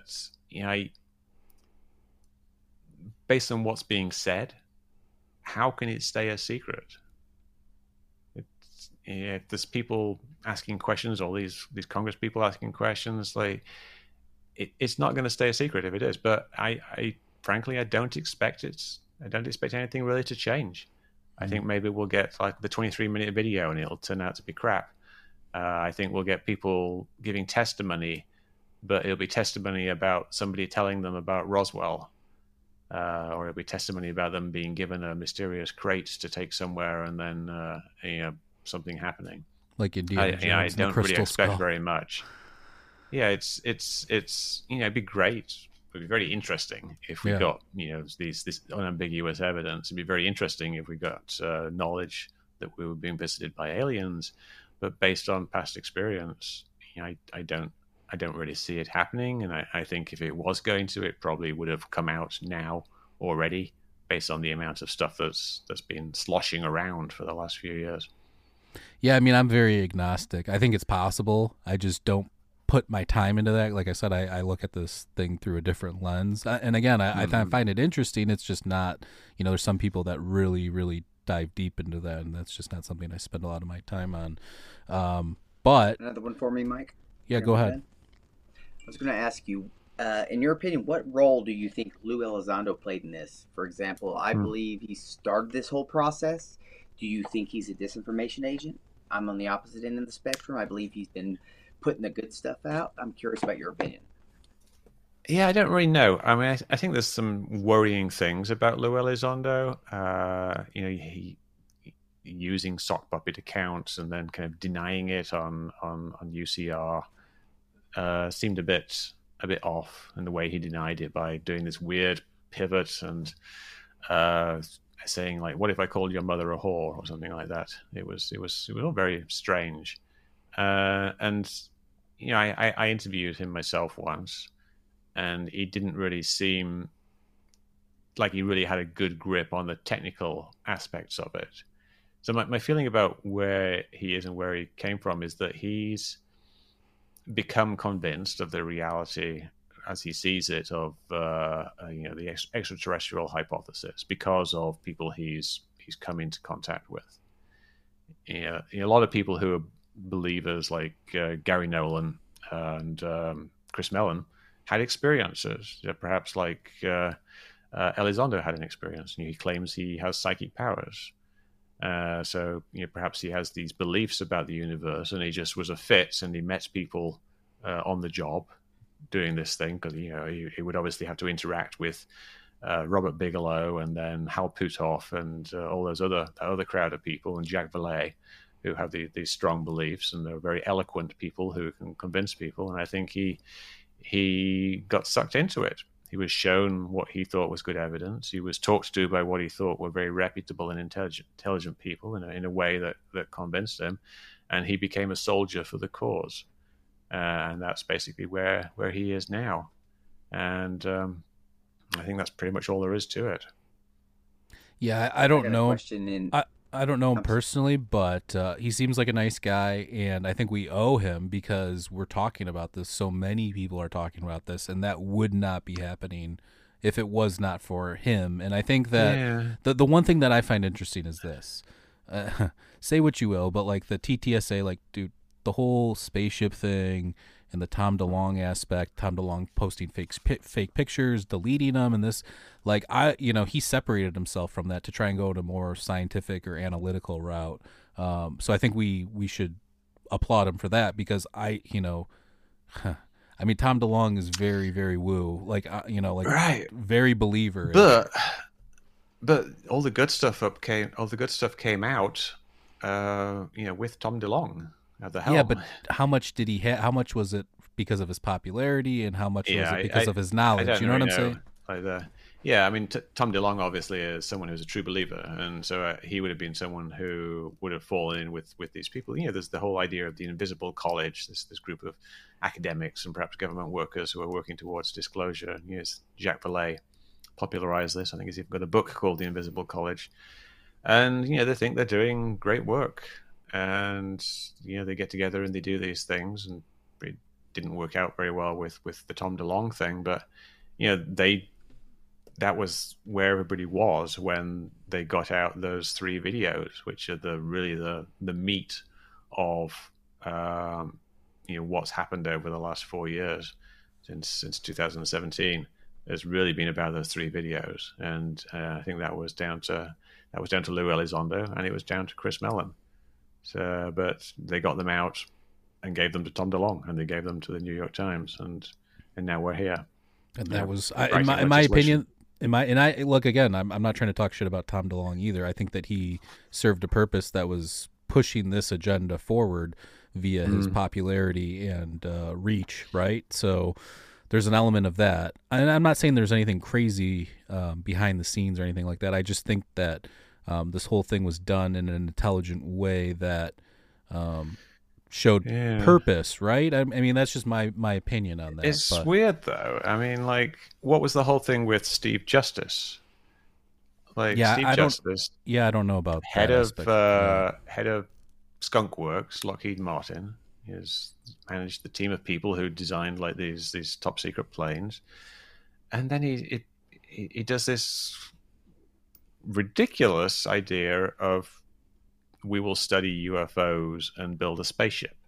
It made no sense whatsoever. It was completely ridiculous, and it obviously did not pan out in any sense whatsoever. Like, TTSA was supposed to have like a science division, a technology division, and an entertainment division. But I mean, now there's just a movie division, right? Division. I mean, the only thing I'm seeing are these Facebook things asking for more money, you know. And they're coming out with stupid stuff like a Bigfoot documentary on the Discovery Channel, and like something based on a bear cartoon or something. I'll check out the movie, but the trailer I saw was like it wasn't even like a B movie. It was like a C or a D movie, the trailer. Yeah. So like, again, I do find that that's bizarre, especially because you could have done the Gods, Man, and War series, I think, in like a documentary way, which actually could have been fascinating. You know, like I do think a lot of that material was sourced from obviously other things, and I think that obviously there was a narrative of ancient aliens and not so many words. I don't know if you read that book. It's an interesting story there. There's something that hopefully in years to come we will find out what actually happened. Like, how did Steve Justice get roped into believing he could build a spaceship by studying UFO videos? Who were the people who convinced him of this, or was it simply his own idea? Right. I think he went to work with Virgin Galactic or something afterwards. But it's very interesting, very strange. So how it all came about. Initially, I thought you were like a modern day sophist, and that you were just engaging in do you know what heuristic rhetoric is? Well, it's just like arguing, basically. Yep, exactly. Like a sport. Yeah, and I thought that was you. And I know now that you find this interesting, and I think you find it probably as a challenge, right? It's a challenge to your own or abilities. Perhaps I'm really good at heuristic rhetoric. Oh, all right. No. I'm really interested in the topic. The stuff that's going on. Like, I'm interested in the nuts and bolts. I'm interested in analyzing the videos, and I'm interested in talking to people like you guys, and I'm interested in what's going on with the Elizondos and the justices of the world, and what's going on in government and what's going on in big business. It's a fascinating subject.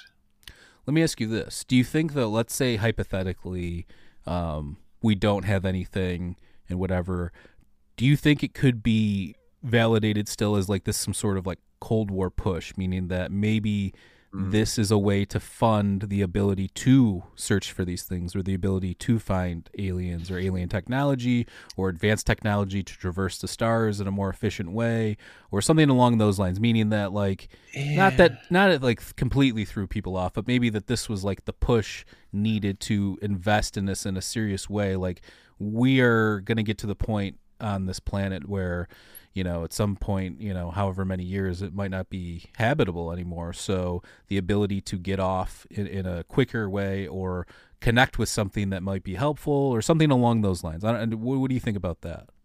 I don't really think so, because if you want to come up with some kind of pretext for investing money in something, like unless you're this little underdog somewhere who has no real power and you're just operating from the margins in secret, then it shouldn't be that hard for people in power to actually come up with these things. You got $22 million going to Robert Bigelow. You got $100,000 going to NASA. There's piddling amounts. Yeah, that's nothing. And yet, billions of dollars are being spent at SpaceX developing starships to go to Mars. NASA is spending billions of dollars going to the moon. These things are actually happening. I don't think that the UAP subject is really driving anything of any significance in the government or the military or industry. I just look at it from like if you're looking for scientific funding, if you said I wanted to study aliens, there's no way you would get that. So maybe it's the same way with the government, where it's like, if you can prove that there's something to it, convince Congress, can convince this, it might give you a bigger budget to then reach out and start doing some actual legwork. Yeah, but are you suggesting there that they're pretending that there's something there so they can get money because they've got an ulterior I'm not saying motive? Pretending, like maybe that we do have, again, these videos, these anomalous things, and that the through showing this to the public, like, hey, we think that there's something here and we want to look into it better, but we need more money, is the kind of a thing that the well, that was the UAP task force. Their first report ended with a plea for more money, which is, I think, kind of how those things go. Like, you get a job that you like doing, and you want to get more money doing it. But yeah, I don't know. I think if there is something there, then it would be very easy to make the case that it needs investing. If there's things flying around that defy our laws of physics, it's worth investing billions and billions of dollars, and there should be no problem making that argument if you've got the evidence to support it. Okay. Let's get to a couple questions. Let me ask one, Shane, and then you can get to yours. Jedi Camper asked, does your worldview allow for anomalous, metaphysical, supernatural, et cetera types of experiences? Do these compartmentalized as people's beliefs, or do you even consider them to be a part of reality? Well, I haven't had any anomalous metaphysical experiences. And people say that they have, but I can't get inside their heads and know what actually happened. So I allow for the possibility that it might be real. Perhaps we're living in a simulation where the laws of physics are somewhat mutable, or perhaps the laws of physics aren't what we think they are, or perhaps our brains have more of a role in the universe than we think. But all I have to go by is my own personal experience and the tangible science that measures and describes the universe. And based on those two things, I don't really see this metaphysical aspect, but I would be totally open to seeing evidence that it exists. Okay. Shane, go ahead. Thank you, Mick. Let's see. Screen name 229 asks, do you know who Patrick Jackson is off of UFO Twitter? He's the one that's, I guess he's got a device that can bring balls of steel. Yeah, he does this quantum science of the quantum paranormal, I believe, is what he does. I think it's a load of nonsense. I think he's basically just he's got a very strong confirmation bias going on. He's got a device that projects light up in, and he sees things, and he thinks that he's actually conjuring up things. And he's challenged me to come and stay at his haunted house, but I think it's just kind of basically a publicity stunt. So he's going to home alone your ass on Twitter. He's going to home alone you. I blocked him on Twitter because I don't really think he's got anything. And if he has something of that magnitude, and he has a machine that can conjure up ghosts, what the heck does he need me for? Just present the evidence. But I know you say that, but there is something about convincing somebody that's kind of inconvincing. That's kind of my question.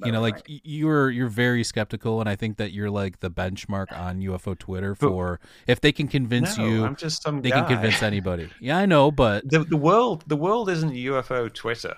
If your world is about how can I demonstrate my magical machine works to UFO Twitter and Mick West, that's a very narrow view of the world. There's billions of other people out there that you could demonstrate your magical machine to.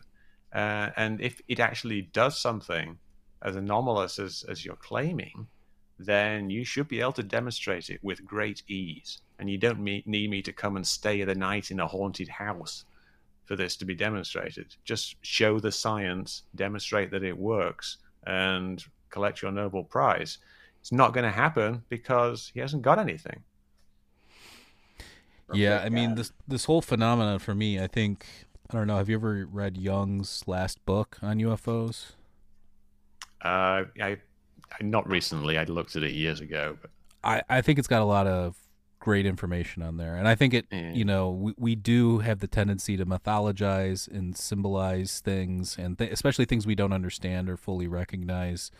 So and he doesn't even say he believes it's real or believes it isn't real. He kind of leaves it ambiguous in there, which I think is interesting too, because that's kind of the state that we're in, right? Yes, it's real. No, it's not. We're in this weird limbo state of indecisiveness, and I know that you're convinced that there's probably nothing extraordinary to it, but yeah, I mean, look, we live in a world that's very bizarre. I wake up some days and I think we're living, breathing magic, because we are. I mean, the fact that we are, the remnants of an exploded star is absolutely insane that we're having this conversation through technology. So yeah, I guess my last question, and I don't know if you have any more, Shane, but my last one would be, in terms of, is this kind of your last challenge? Like, do you see anything else beyond UFOs that you are going to try and look into that's even more mysterious? Or is this kind of your last topic that because I know you've mentioned other topics that you focused on in the past, but is this one, because it's so anomalous that it might even go on forever, the rest of our lives, the rest of your life? Is this something you're going to stick with, or do you plan on moving on to something else? I think it will provide sufficient interest for me for quite some time, because there's always going to be new UFO cases. And I'm really enjoying doing the stuff I'm doing now, which is I'm programming this tool called SitRec for situation recreation, which can take in a variety of parameters like plane tracks and things like that and create 3D simulations of them. It's really been very useful. I'm having a lot of fun doing it.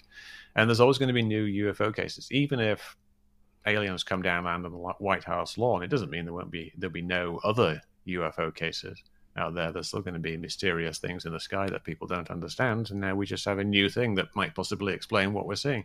Maybe there's these new aliens caused it, maybe it's a different type of alien. So yeah, I think it will provide interest for me for a long time, but I don't know, something may well come up beyond that. I'm still doing more general conspiracy theory debunking, like looking into things like claims of election fraud, vaccine type things, global warming denial, just very nuts and boltsy type things as well. I'm writing a second edition of my book, Escaping the Rabbit Hole, which I have somewhere. Escaping the Rabbit Hole, which is nothing to do with UFOs, but the new version is going to have a chapter on UFOs. That's going to be an interesting chapter to write. But yeah, I'm just moving forward and having fun looking at UFOs. And yeah, I just want to say, the last guy I was talking about there, the guy with the machine that conjured up ghosts, I don't think he's got anything. But I don't want people to say that as being some kind of being dismissive of the entire community. I know lots of people, you guys included, have experiences that for you are very real. Like from your perspective, these things actually happened as you remember them, and they mean something very meaningful to you and to all the other people out there. I'm not trying to denigrate your experience. I must say I do suspect that a lot of the people out there who have those experiences are essentially misinterpreting something, or it's something like an altered state of consciousness that is leading to these experiences.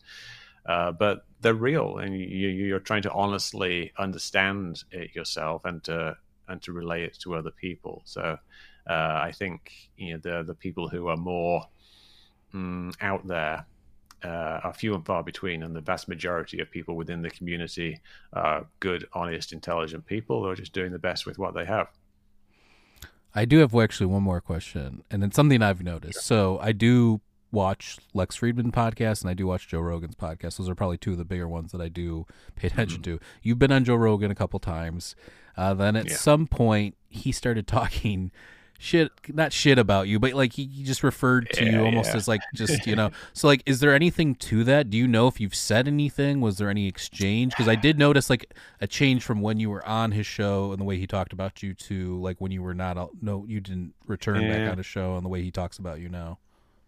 I think he fell back down the UFO rabbit hole.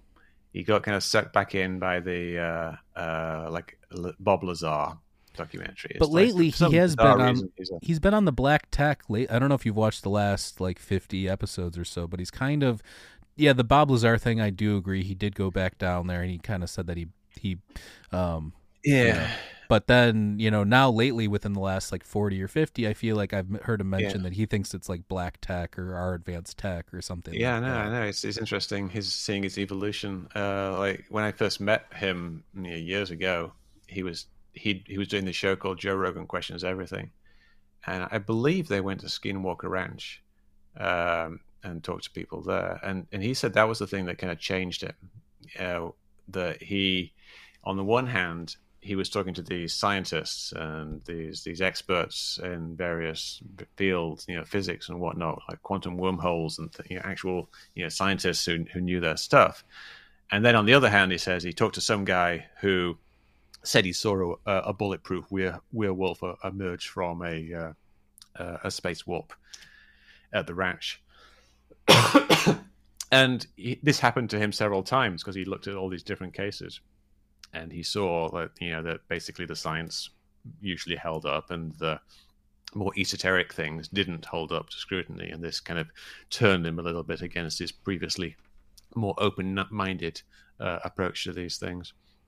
But then I think with the new videos coming out and these new waves of people speaking out publicly, these more people like Lou Elizondo, he's just got sucked back in again, and I think he doesn't like my explanations, and he just basically has sided with the people that say, "Oh, Mick West is over-explaining things," and so he looks at my explanations, he sees they're complicated, and then so he agrees with this person, and he says that I'm performing mental gymnastics. Something he actually said about me. I mean, look, I don't agree with you. I still don't really agree with you, but we just had an interesting conversation, right? I'm not gonna attack you over it. I think there is more to the philosophy of mind aspect and metaphysics of this whole thing, is where you think it's more nuts and bolts and easily explainable through our observations and physics and things like that. We disagree, but I respect your opinion, even though I disagree. And I think that, I wanted to display the ability to have these kinds of conversations. And I know you've been on other podcasts where it's been amicable and nice and pleasant and everything like that with other UFO people. But I do think the more of these conversations that happen, again, you should be able to have a conversation with your detractors or your enemies or people you just disagree with, and not have it devolve into some sort of name calling, bullshit contest. Definitely. So I know Shane's got a couple more questions on. We do have to wrap it up. Hey, Mick, I just really wanted to say thank you for being here, and I appreciate what you do.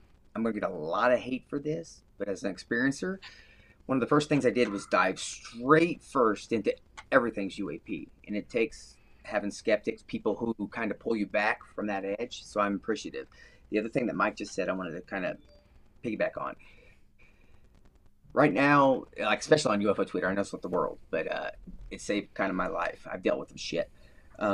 I'm appreciative of the fact that you can be here. We could completely be on opposite sides of the spectrum, but I learned from you. I hope you took something from me, and everyone in this chat. Thank you guys for taking part in this. One more thing, seeing as how people have formed tribes on this topic, UFO Twitter, wherever, would you be willing to take part in a funded team of skeptics, scientists, experiencers to get to the bottom of this, genuinely?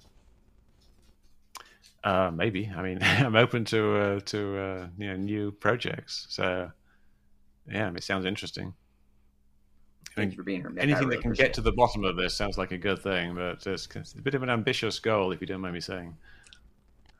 Awesome. Well, thanks for being on, man. And maybe we'll have you on again in the future here if something else, pops up and, we need a resident skeptic to step in. You're actually probably the first skeptic. We've had skeptical scientists and neuroscientists and, like your Brian Keating, astrophysicist types on the show and stuff. But you're the first person that actually takes this position, or holds this position of like skeptic. So I want to thank you for coming on, and again, appreciate the dialogue, and everybody can go check out his website, or Mick's website. I have the link down below. He's got that book, and you can check out, it's metabunk.org, and also tftarh.com, and go check out his stuff if you're interested. And if you want to support our show, click on the Linktree link down below. We've got a Patreon. We've got, tons of stuff. We've got a merch store. Real quick, Mike. Go ahead. Can I promote? Hey, if you guys got a chance, go to Wounded Warrior. Send some money their way, man. They saved my life. I appreciate it. Yeah, go check out Wounded Warrior, and follow both Mick and Shane on Twitter if you're not already. I assume most of you are, but if you're not, you can check out at Mick West and at Old Vet Symposium. And you can also follow me at mikeescape.com. So, again, I want to thank you and appreciate your time and look forward to the content and your approach going forward. And, Great. That's it. Thanks for a good conversation. It's been very interesting and very, very polite, which is something I love. All right. Well, we love everybody. Stay safe out there, and we'll catch you next time. Peace. Yeah. See you guys.